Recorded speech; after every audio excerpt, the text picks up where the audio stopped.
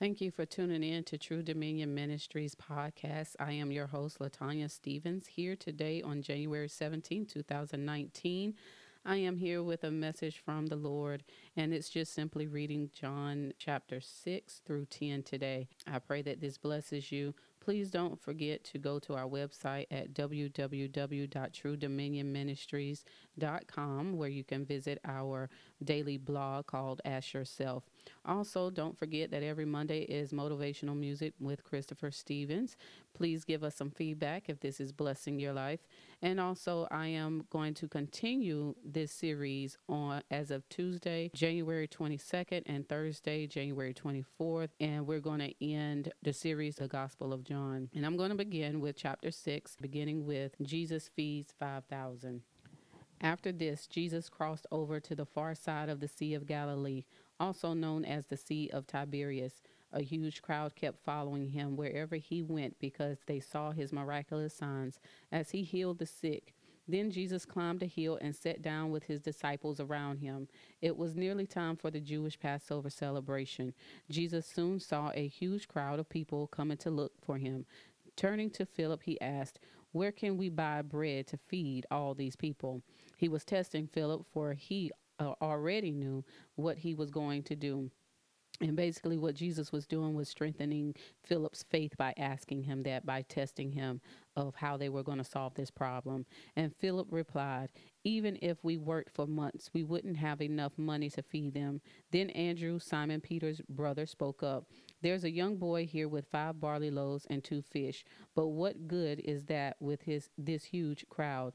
"Tell everyone to sit down," Jesus said. So they all sat down on the grassy slopes. Then the men alone numbered about 5,000.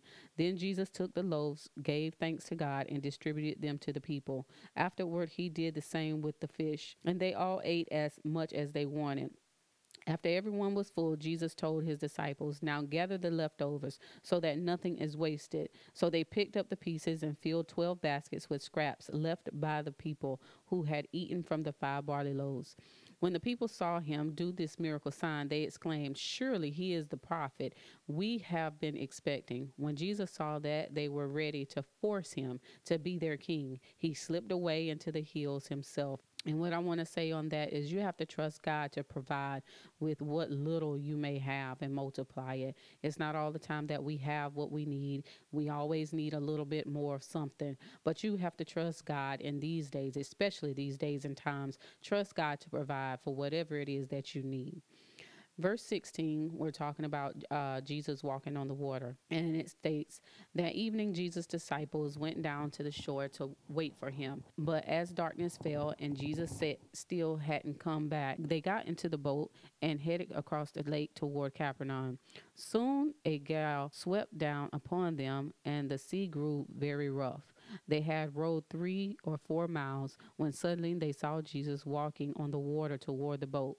They were terrified, but he called out to them, 'Don't be afraid, I am here.' Then they were eager to let him in the boat, and immediately they arrived at their destination."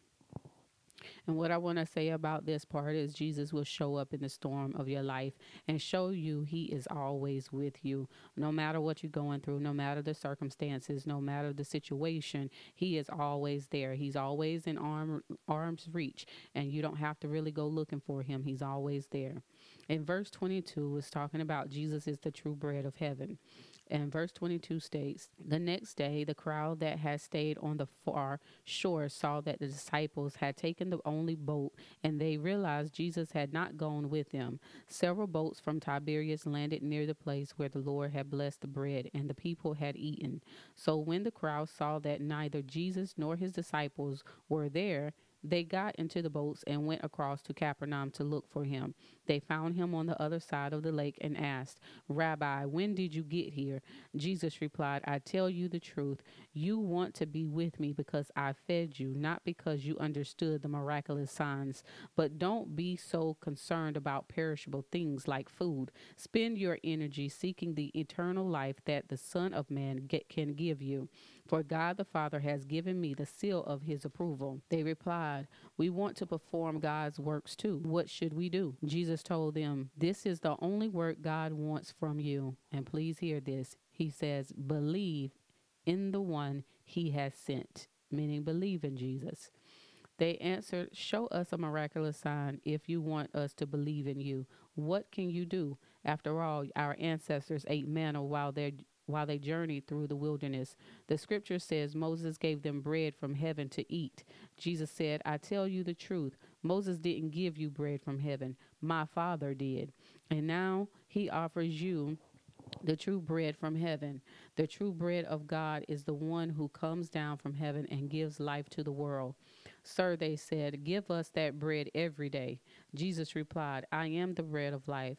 Whoever comes to me will never be hungry again. Whoever believes in me will never be thirsty. But you haven't believed in me, even though you have seen me. However, those the Father has given me will come to me, and I will never reject them. For I have come down from heaven to do the will of God who sent me, not to do my own will. And this is the will of God, that I should not lose even one of all those he has given me, but that I should raise them up at the last day. For it is my Father's will that all who see his Son and believe in him should have eternal life. I will raise them up at the last day. The one thing that I want to say about this is Jesus works in union with God and not independently. He is constantly repeating himself that he is here to do his Father's will. He's here to do what his Father did and to say what his Father said. And so he has a mission, he has a purpose, and he stood by that purpose and that mission throughout the whole time that he was here on earth. And starting with verse 41, it's talking about the people disagree that Jesus is from heaven. And it reads, then the people began to murmur in disagreement because he had said, I am the bread that came down from heaven. They said, isn't this Jesus, the son of Joseph? We know his father and mother. How can he say, I came down from heaven? But Jesus replied, and this is a long statement that he says, so please pay attention. He says, stop complaining about what I said, for no one can come to me unless the Father who sent me draws them to me, and at the last day I will raise them up. As it is written in the scriptures, they will all be taught by God. Everyone who listens to the Father and learns from him comes to me. Not that anyone has ever seen the Father, only I, who was sent from God, have seen him. And with that statement, he's saying no one can believe in Jesus without God's help. No one can believe in Jesus without God. You can't believe in one and not the other. And I know that there are some religions out there that do, but you just can't. You can't even have the whole entire Bible, believing in just half of it. So on to verse 47, Jesus is still speaking, and he says, I tell you the truth. Anyone who believes has eternal life. Yes, I am the bread of life. Your ancestors ate manna in the wilderness, but they all died. Anyone who eats the bread from heaven, however, will never die. I am the living bread that came down from heaven. Anyone who eats this bread will live forever. And this bread which I will offer so the world may live is my flesh. What Jesus is offering is spiritual. It's not physical bread, but it's spiritual. He's offering himself. Jesus is offered as a spiritual bread. And in verse 52, it says, then the people began arguing with each other about what he meant. How can this man give us his flesh to eat? They asked. So Jesus said again, I tell you the truth, unless you eat the flesh of the Son of Man and drink his blood, you cannot have eternal life within you. But anyone who eats my flesh and drink my blood has eternal life, and I will raise that person at the last day. For my flesh is true food, and my blood is true drink. Anyone who eats my flesh and drinks my blood remains in me, and I in him. I live because of the living Father who sent me. In the same way, anyone who feeds on me will live because of me. I am the true bread that came down from heaven. Anyone who eats this bread will not die as your ancestors did, even though they ate the manna, but will live forever. He said these things while he was teaching in the synagogue in Capernaum. His life had to become their own, is what he's saying. Like, you're not here just for you. You're not here just to do what you want to do. Your life is not your own. Your breath is not even your own breath. And so we have to honor God, and we have to respect the fact that, yes, he sent his son Jesus to fulfill the prophecy in the New Testament. But on to verse 60, it's beginning to talk about many disciples deserted Jesus. And it states, many of his disciples said, "This is very hard to understand. How can anyone accept this?" Jesus was aware that his disciples were complaining, so he said to them, "Does this offend you? Then what will you think if you see the Son of Man ascend to heaven again? The Spirit alone gives eternal life. Human effort accomplishes nothing, and the very words I have spoken to you are spirit and life. But some of you do not believe me." For Jesus knew from the beginning which ones didn't believe, and he knew who would betray him. Then he said, "That is why I said that people can't come to me unless the Father gives them to me." And what I want to read is the commentary pertaining to that verse. It says, he refused to give into their self centered requests. He emphasized faith, not deeds. His teachings were difficult to understand, and some of his words were offensive. I understand that the Bible is going to offend people. It's supposed to. The truth is always going to offend people who tell lies. The truth is going to offend people who do wrong or who live in their own will and do everything their way. The Bible is always going to offend you. They're always going to try to find some type of loophole to count God as a liar. But my Bible says that he is not a liar, and he is and the only one that is the father of lies is Satan himself. So on to verse 66, it says, "At this point, many of his disciples turned away and deserted him. Then Jesus turned to the 12 and asked, 'Are you also going to leave?' Simon Peter replied, 'Lord, to whom would we go? You have the words that give eternal life. We believe and we know you are the Holy One of God.' Then Jesus said, 'I chose the 12 of you, but one is a devil.' He was speaking of Judas, son of Simon Issachar, one of the 12 who would later betray him. What I want to say is God will never come between you and your will. So this is why he asked the disciples, "Are you also going to leave?" That further lets us know that can't make you stay. He's not going to make you stay with him. He's not going to make you love him. He's not going to make you follow him. He's not going to make you read your Bible. He's not even going to make you pray. You have your own will and he has a will. And you have to submit yourself to his will and stop doing things your way. And then that's where you can find that peace. That's where you can find that comfort in him when you decide to follow him. Just as the disciples, he told the disciples, "Follow me, come and follow me." And all he's doing is telling you the same exact thing: come and follow me. Pick up your cross daily and follow me. You're going to go through things, but follow me. But at any point that you feel that you can't follow me, at any point you feel like I'm not your father and you feel as if, the world is your home, then that is your will. He might not like the fact that you've chosen the world over him, but he will not come in between you and your will. Going on to chapter 7, it's talking about Jesus's brothers ridicule him. And it begins by saying, "After this, Jesus traveled around Galilee. He wanted to stay out of Judea, where the Jewish leaders were plotting his death. But soon it was time for the Jewish festival of shelters, and Jesus' brothers said to him, 'Leave here and go to Judea, where your followers can see your miracles. You can't become famous if you hide like this. If you can do such wonderful things, show yourself to the world.' For even his brothers didn't believe in him. Jesus replied, 'Now is not the right time for me to go, but you can go anytime. The world can't hate you, but it does hate me because I accuse it of doing evil.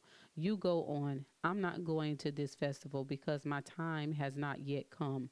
After saying these things, Jesus remained in Galilee." And what I want to say about that is Jesus was not interested in being famous. He was not interested in being liked by everybody. He was not interested in being popular. Everyone won't believe in God. And I just said that. He's not going to do magic tricks and miracles and things like that just so he can have your approval. He doesn't need your approval.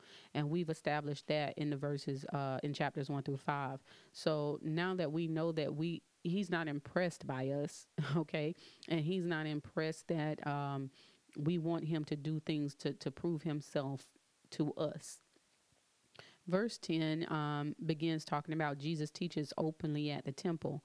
And it states, "But after his brothers left for the festival, Jesus also went through secretly, staying out of public view." Jesus did things, on the low sometimes, and the thing about that is he didn't want attention. He didn't want people to notice him or even just come to him because of what he can do. He wanted people to love his Father. He came because of his Father and to do his Father's will, and that's what he tried to make sure that people understood. Verse 11 says, the Jewish leaders tried to find him at the festival and kept asking if anyone had seen him. There was a lot of grumbling about him among the crowd. Some argued, he's a good man, but others said he's nothing but a fraud who deceives the people. But no one had the courage to speak favorably about him in public, for they were afraid of getting in trouble with the Jewish leaders. This verse reminds me of today, and it does remind me of today, because we don't take the opportunities to talk about God, in a way where we are proud of who we serve. We are proud of who we follow. We are proud of the work that he does and the work that he has done. And a lot of times we feel like when we talk about God or we talk about being a believer, that we are very passive about it. And what I want to remind people with this is, when no one spoke up for Jesus, no one had his back, no one was like, no, don't mess with him. People were fearful, and I understand in the times that it was, I understand their fear, but at the same time, they've seen this man and they've seen what he could do. They've seen the spiritual side of him as well as the human side of him. And Jesus walked with compassion. So he didn't have a problem healing people, but he wanted people to be healed because they believed. He wanted people to be healed because of his Father. And he wanted to show them who they were as well as children of God, or if they chose to be children of God. Today, when we see leaders wearing their collars or their ministry wear, we have to remember that there were people in this Bible who were beheaded for serving God, who were beheaded for believing in Jesus. And if we don't remember that, then we're not doing any believers, God or Jesus, any type of service, if we don't honor and respect who we serve and why we serve. On to verse 14, it says, then midway through the festival, Jesus went up to the temple and began to teach. He was a teacher first. The people were surprised when they heard him. How does he know so much when he hasn't been trained? They asked. So Jesus told them, my message is not my own. It comes from God who sent me. Anyone who wants to do the will of God will know whether my teaching is from God or is merely my own. Those who speak for themselves want glory only for themselves, but a person who seeks to honor the one who sent him speaks truth, not lies. Moses gave you the law, but none of you obey it. In fact, you are trying to kill me. The crowd replied, you're demon possessed. Who's trying to kill you? Jesus replied, I did one miracle on the Sabbath and you were amazed. But you work on the Sabbath too, when you obey Moses' law of circumcision. Actually, this tradition of circumcision began with the patriarchs long before the law of Moses.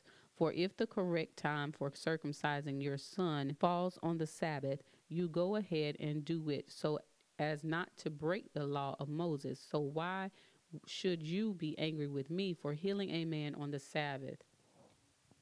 Look beneath the surface so you can judge correctly. On to verse 25. Some of the people who lived in Jerusalem started to ask each other, isn't this the man they are trying to kill? But here he is speaking in public and they say nothing to him. Could our leaders possibly believe that he is the Messiah? But how could he be? For we know where this man comes from. When the Messiah comes, he will simply appear. No one will know where he comes from. They call Jesus everything but the Son of God. And that's okay. People are going to call believers names. They're going to mock them and, call us holier than thou. I'd rather be holy than anything else. I don't know about y'all, but I'd rather be holy than anything else. I'd rather live the way that God told me to live. God said be holy. So let's be holy. Verse 28 says, while Jesus was teaching in the temple, he called out, yes, you know me and you know where I come from, but I'm not here on my own. The one who sent me is true and you don't know him, but I know him because I come from him and he sent me to you. Then the leaders tried to arrest him, but no one laid a hand on him because his time had not yet come. And I want to say, God is not going to let anything happen to you if it's not meant for you to happen to you. I know people don't believe that. You know, yes, bad things happen to good people, but if it's not your time, it's not your time. Verse 31. Many among the crowds at the temple believed in him. After all, they said, would you expect the Messiah to do more miraculous signs than this man has done? And it was like, what more do you want? What do you want? What more do you want Jesus to do before you can believe, before you can stop sinning, before you turn to him, before you turn from your wicked ways, whatever your outward sin is, whatever your inward sin is, what more do you want him to do? How many more times do you want him to save you from yourself and from the things that you inflict upon yourself? How many more times? Those are miracles. I know we haven't all seen legs and limbs grow back. I know that we all haven't seen blinded eyes open, but in some point of your life, at some point in your life, he has saved you from something. He has delivered you from something. At some point, you saw the hand of God. You might have not have known it was God. You might have not acknowledged it was God. But at some point in your life, if you reflect on your life, you could see where God saved you from something or someone. And so this is a question for you to ask. What more do you want Jesus to do? And I'm going to go on to verse 32. And this is talking about the religious leaders' attempt to arrest Jesus. When the Pharisees heard that the crowds were whispering such things, they and the leading priests sent temple guards to arrest Jesus. But Jesus told them, I will be with you only a little longer. Then I will return to the one who sent me. You will search for me, but not find me, and you cannot go where I am going. The Jewish leaders were puzzled by this statement. Where is he planning to go? They asked. Is he thinking of leaving the country and going to the Jews in other lands? Maybe he will even teach the Greeks. What does he mean when he says, you will search for me, but not find me, and you cannot go where I am going? On the last day, the climax of the festival, Jesus stood and shouted to the crowds, anyone who is thirsty may come to me. Anyone who believes in me may come and drink, for the scriptures declare rivers of living waters will flow from his heart. And those living waters are talking about eternal life. When he said living waters, he was speaking of the Spirit who would be given to everyone believing in him, but the Spirit had not yet been given because Jesus had not yet entered into his glory. When the crowds heard him say this, some of them declared, surely this man is the prophet we've been expecting. Others said he is the Messiah. Still others said, but he can't be. Will the Messiah come from Galilee? For the scriptures clearly state that the Messiah will be born of the royal line of David in Bethlehem, the village where King David was born. So the crowd was divided about him. Some even wanted him arrested, but no one laid a hand on him. And the reason that was they focused mainly on his accent of being raised in Galilee. And they assumed, he wasn't from Bethlehem. Jesus was born in Bethlehem, but he was raised in Nazareth. So as you look at this, people will decide who you are by the way that you talk, by the way that you dress, by the way that you look, and decide if you're worthy or not. And the key is not to allow people to dictate to you who you are, or because of where you came from, or because of where you was born, or because of where you grew up at, or who your parents were, or whatever the case may be. Be very careful about judging others. We know that we will be judged, but be careful about doing the same thing to others. In verse 45, it says, when the temple guards returned without having arrested Jesus, the leading priests and Pharisees demanded, why didn't you bring him in? We have never heard anyone speak like this. The guards responded. Have you been led astray too? The Pharisees mocked. Is there a single one of us rulers or Pharisees who believe in him? This foolish crowd follows him, but they are ignorant of the law.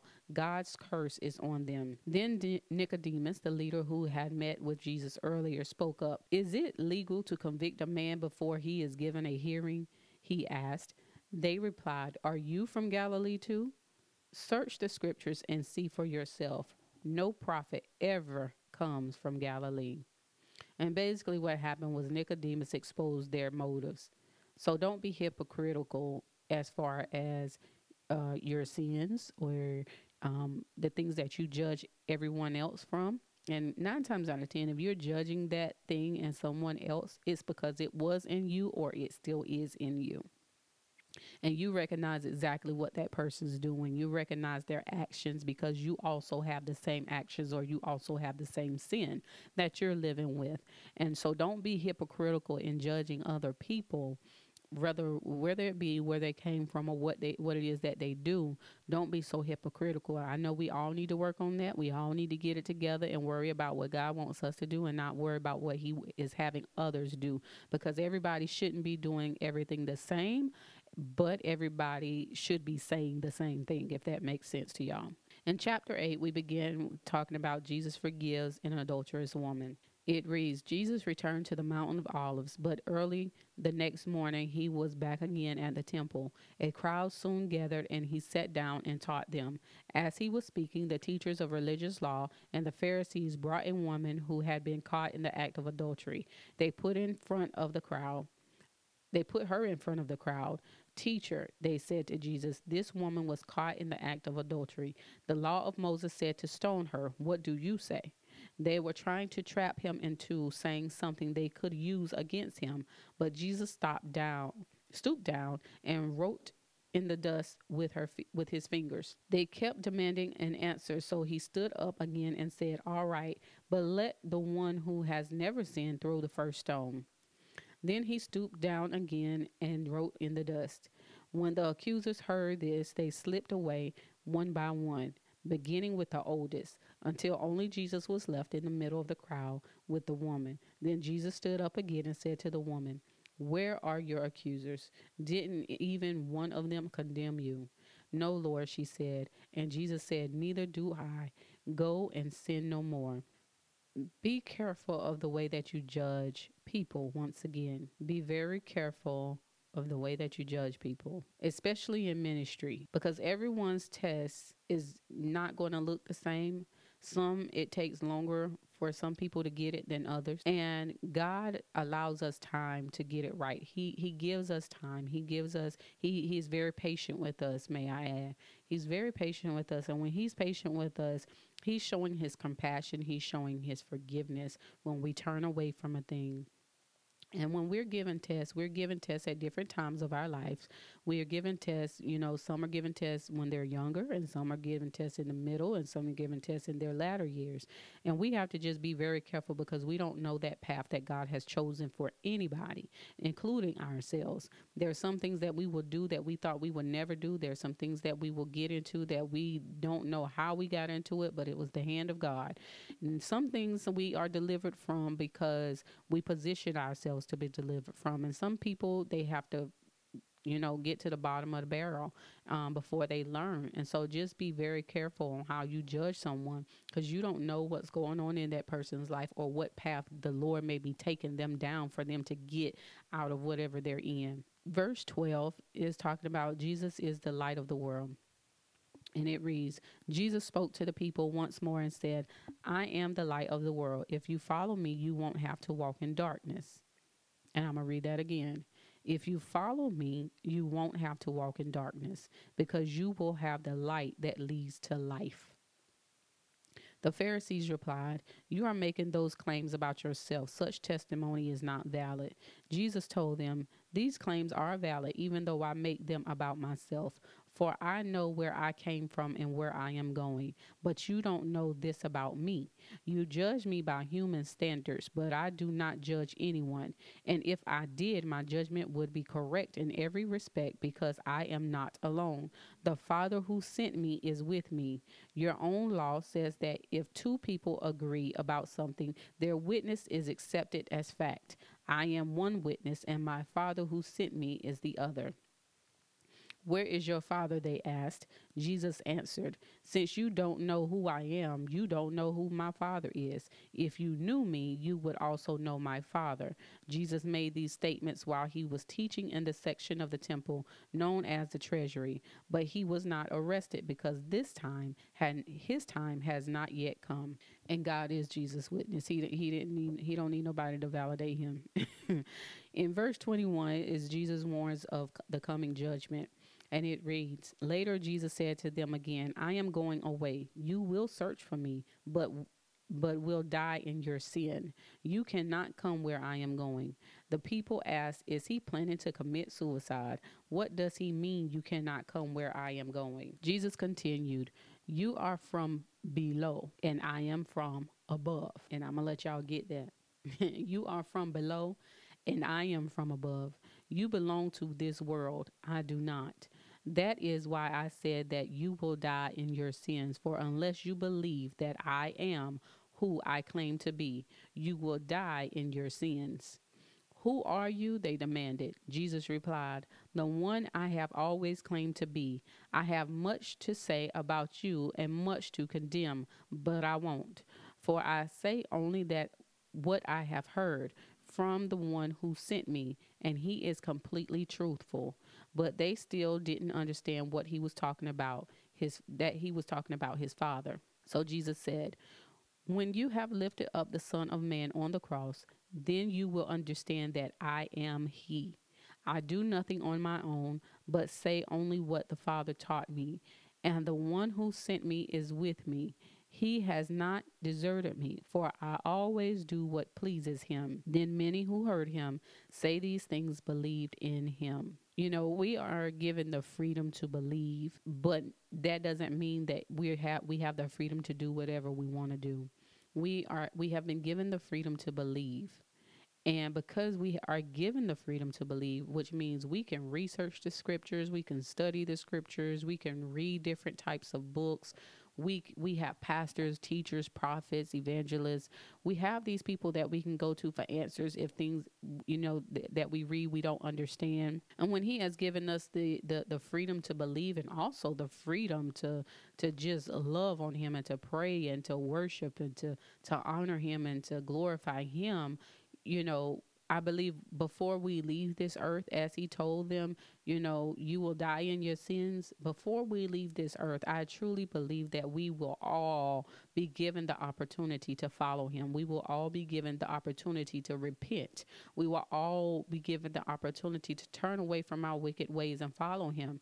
And there's not one person that I believe in this world that has not had that opportunity. Even people who are subject to countries who are made to believe one thing or be killed, you that is an opportunity.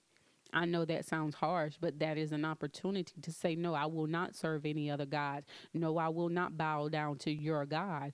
Because if you read this Bible, he is giving you the opportunity. He came here to tell you who he is and who his Father is, so that we could better understand what he wants from us and what we are to do while we are here on earth. And if we don't take the initiative to do and to be everything that he has called us to be, then we are basically throwing our opportunity in the trash along with our beliefs.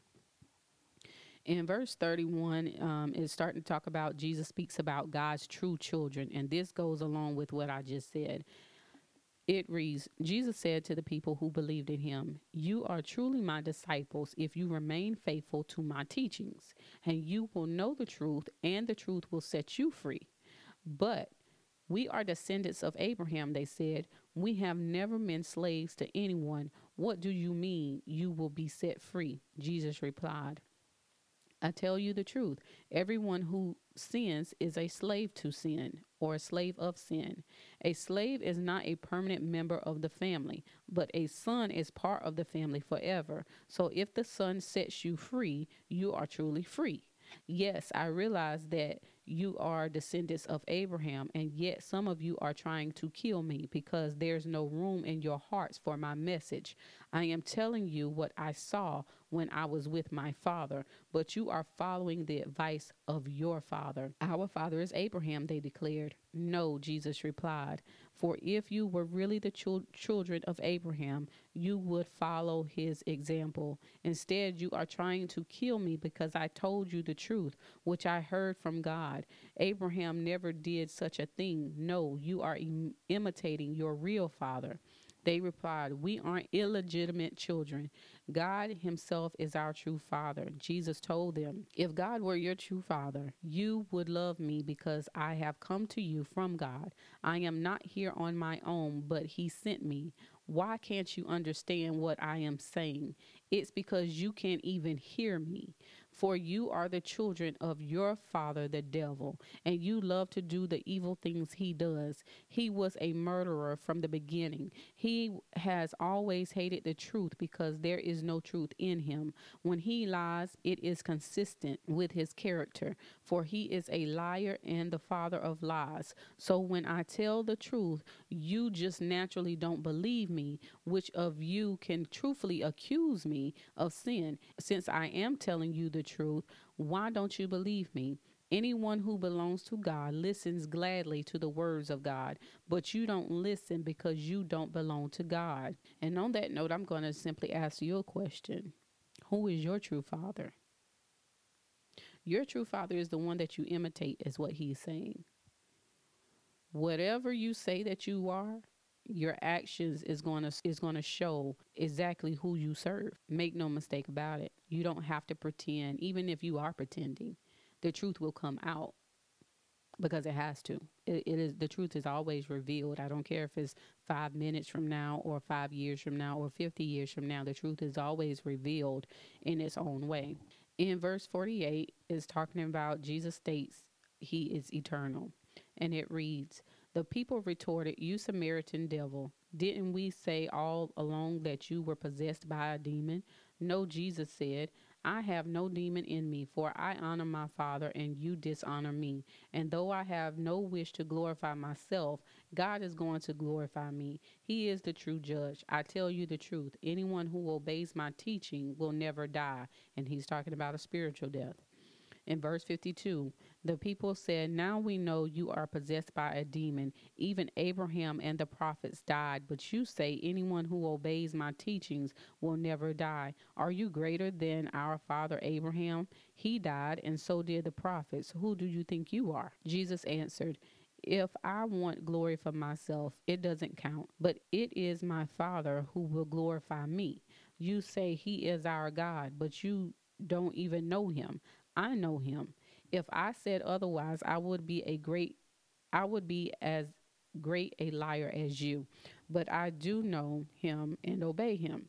Your father Abraham rejoiced as he looked forward to my coming. He saw it and was glad." The people said, "You aren't even 50 years old. How can you say you have seen Abraham?" Jesus answered, "I tell you the truth. Before Abraham was even born, I am."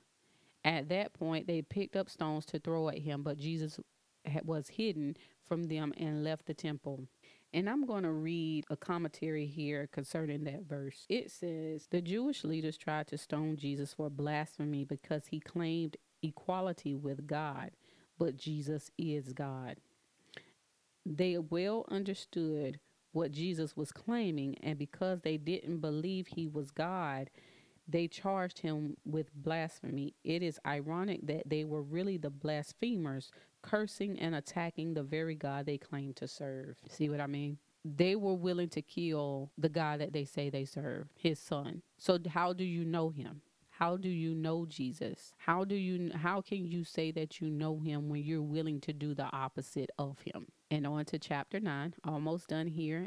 And this is about Jesus heals the man who was born blind.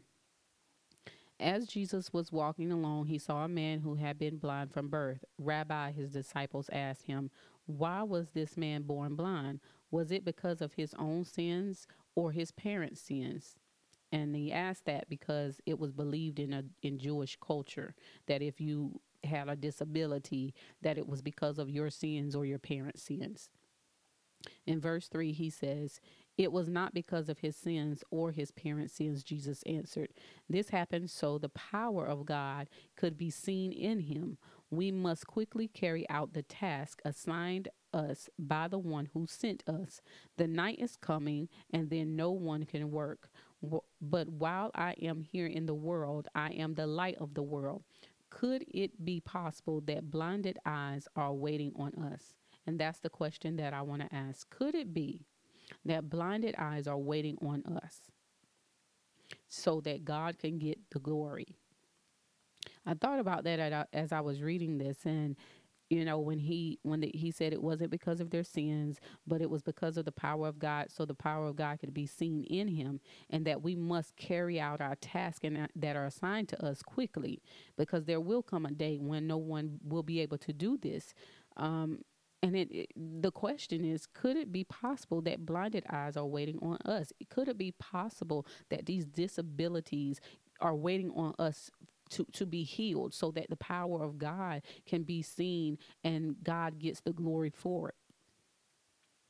And in verse 6, it says, Then he spit on the ground, made mud with his saliva, and spread the mud over the blind man's eyes. He told him, Go wash yourself in the pool of Siloam. Siloam means sent. So the man went and washed and came back seeing. His neighbors and others who knew him as a blind beggar asked each other, Isn't this the man who used to sit and beg? Some said he was, and others said, No, he just looks like him.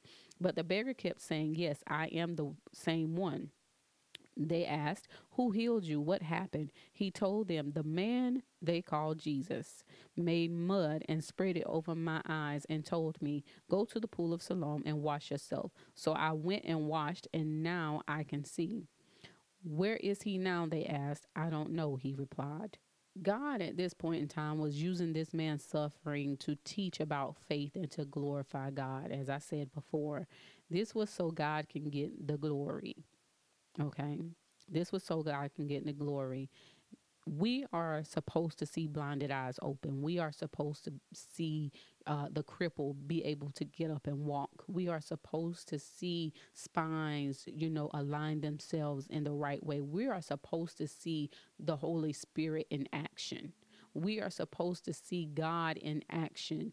And it is a problem when we live in today's world and we don't see it, or we don't see it at all, or we barely see it. It's like a once in a lifetime thing.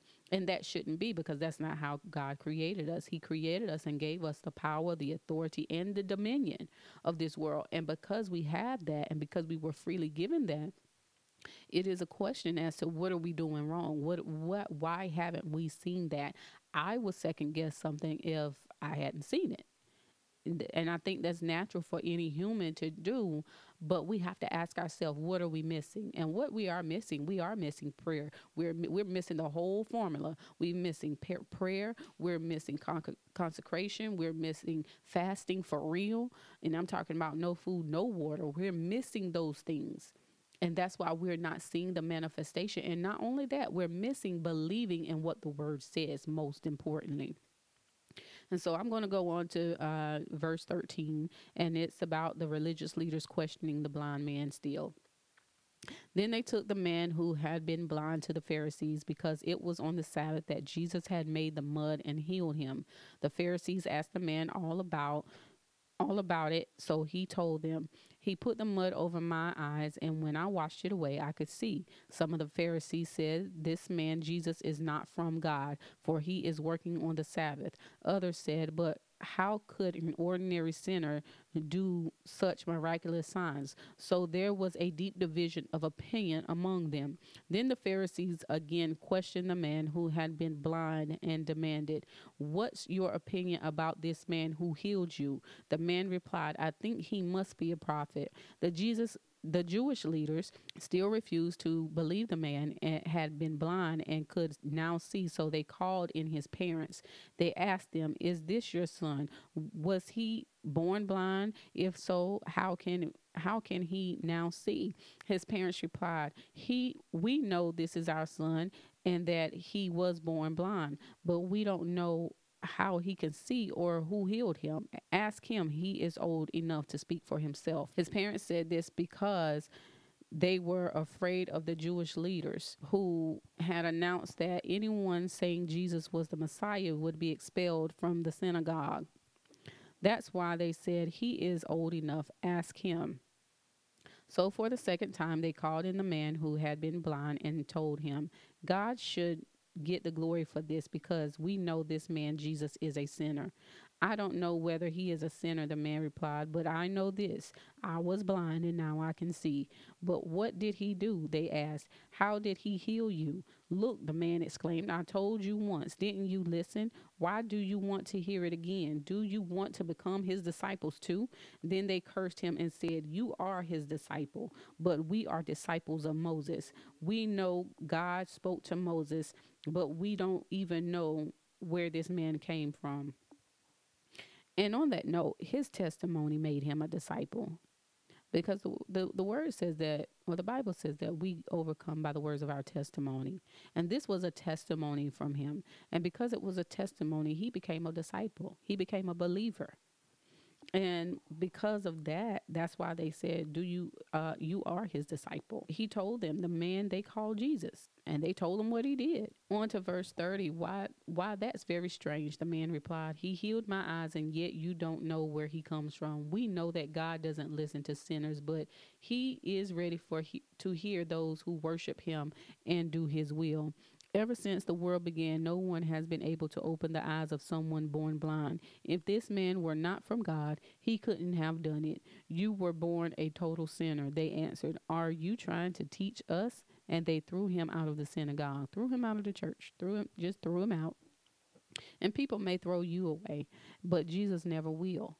If you truly serve him, you truly want him, you truly want to be his child, he's not going to throw you away the way that people did. I thank God that people are not ruler over me, but that my God is, and he sent his son for me. So I'm happy about that. I don't know about you, but if you depend on people to have your back and to stand up for you and to believe you when God says something, that's just the world we live in, and that's who people are. People are going to be people.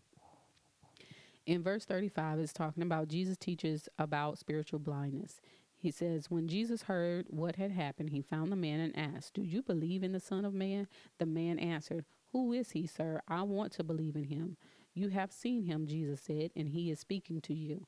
Yes, Lord, I believe, the man said, and he worshiped Jesus. Then Jesus told him, I entered this world to render judgment, to give sight to the blind, and to show those who think they see that they are blind. Some Pharisees who were standing nearby heard him and asked, Are you saying we're blind? If you were blind, you wouldn't be guilty, Jesus replied. But you remain guilty because you claim you can see. This man received physical and spiritual sight, while others who had natural sight or physical sight became blind spiritually. And that's the point of this passage. Don't think yourself to be don't be so self-righteous to think that you are right about everything. Don't be so self-righteous that you can't learn from others or you can't be taught anything. Just because you've been reading your Bible since 1965 does not mean that someone from the millennials cannot teach you something or show you something that you have never seen before through the Word of God. Now we're on our last chapter. This is chapter 10, and this begins with Jesus is the good shepherd. And this is a lot of him talking, so it's much of him. And I'm going to go ahead and begin with that. I tell you the truth, anyone who sneaks over the wall of a sheepfold rather than going through the gate must surely be a thief and a robber. But the one who enters through the gate is the shepherd of the sheep. The gatekeeper opens the gate for him, and the sheep recognize his voice and come to him. He calls his own sheep by name and leads them out. After he has gathered his own flock, he walks ahead of them, and they follow him because they know his voice. They won't follow a stranger. They will run from him because they don't know his voice. Those who heard Jesus use this illustration didn't understand what he meant, so he explained it to them. I tell you the truth. I am the gate for the sheep. All who came before me were thieves and robbers, but the true sheep did not listen to them. Yes, I am the gate. Those who come in through me will be saved. They will come and go freely and will find good pastures. The thief's purpose is to steal and kill and destroy. My purpose is to give them a rich and satisfying life. We know it's the devil that he's talking about when he says the thief purpose is to steal, kill, and destroy. Verse 11, I am the good shepherd. The good shepherd sacrifices his life for the sheep. A hired man will run when he sees a wolf coming. He will abandon the sheep because they don't belong to him and he isn't their shepherd. And so the wolf attacks them and scatters the flock. The hired hand runs away because he's working only for the money and doesn't really care about the sheep. The good shepherd loves us, and the false preachers and the false teachers have no commitment to us or to God's word. And I just wanted to say that. In verse 14, he says, I am the good shepherd. I know my own sheep, and they know me, just as my Father knows me, and I know the Father. So I sacrifice my life for the sheep. I have other sheep too that are not in this sheepfold. I must bring them also. They will listen to my voice, and there will be one flock with one shepherd. For the Father loves me because I sacrifice my life so I may take it back again. No one can take my life from me. I sacrifice it voluntarily, for I have the authority to lay it down when I want to and also to take it up again. For this is what my Father has commanded. And basically, no one could kill Jesus without God's consent. Nobody can take Jesus out without God saying yes, okay? When he said these things, the people were again divided in their opinions about him. Some said he's demon possessed and out of his mind. Why listen to a man like that? Others said, this doesn't sound like a man possessed by a demon. Can a demon open the eyes of the blind? And what was happening was that they weren't able to see beyond Jesus's humanness. They wasn't able to see beyond the man. And it caused them to be blind. It caused them to be spiritually blind and dumb at the same time. Don't be so caught up into what you see and what you can't see. No, we can't see Jesus physically. We can't see God physically. And a lot of non believers, I'll say it that way, will counteract on that because they can't see him. How can you believe in someone you can't see? Well, how can you believe in someone you do see? You believe someone won't steal from you, but it doesn't mean that they won't. You believe someone won't cheat on you, but that doesn't mean that they can't. So don't get so caught up into the physical sight. Don't get so caught up into to just being able to see a thing, because sometimes what you see can fool you. That's why some people have multiple personalities, because they can fool you. They can be chameleons and be whatever it is that you want them to be for that time frame that they know you or around you, or whatever it is that they want from you. And so just be very careful when it comes to judging something just because you can or can't see a thing. Verse 22 is starting to talk about the religious leaders surround Jesus at the temple. And it was now winter, and Jesus was in Jerusalem at the time of Hanukkah, the festival of dedication. He was in the temple walking through the section known as Solomon Colonnade. The people surrounded him and asked, how long are you going to keep us in suspense? If you are the Messiah, tell us plainly. Jesus replied, I have already told you, and you don't believe me. The proof is the work I do in my Father's name. But you don't believe me because you are not my sheep. My sheep listen to my voice. I know them, and they follow me. I give them eternal life, and they will never perish. No one can snatch them away from me, for my Father has given them to me, and he is more powerful than anyone else. No one can snatch them from the Father's hand. The Father and I are one. And when he says no one, he means no one. No one can snatch you from Jesus, okay? Once again, the people picked up stones to kill him. Jesus said, at my Father's direction, I have done many good works. For which one are you going to stone me? They replied, we're stoning you not for any good work, but for blasphemy. You, a mere man, claim to be God. Jesus replied, it is written in your own scriptures that God said to certain leaders of the people, I say you are gods, and you know that scriptures cannot be altered. So if those people who received God's message were called gods, why do you call it blasphemy when I say I am the God? I am of God.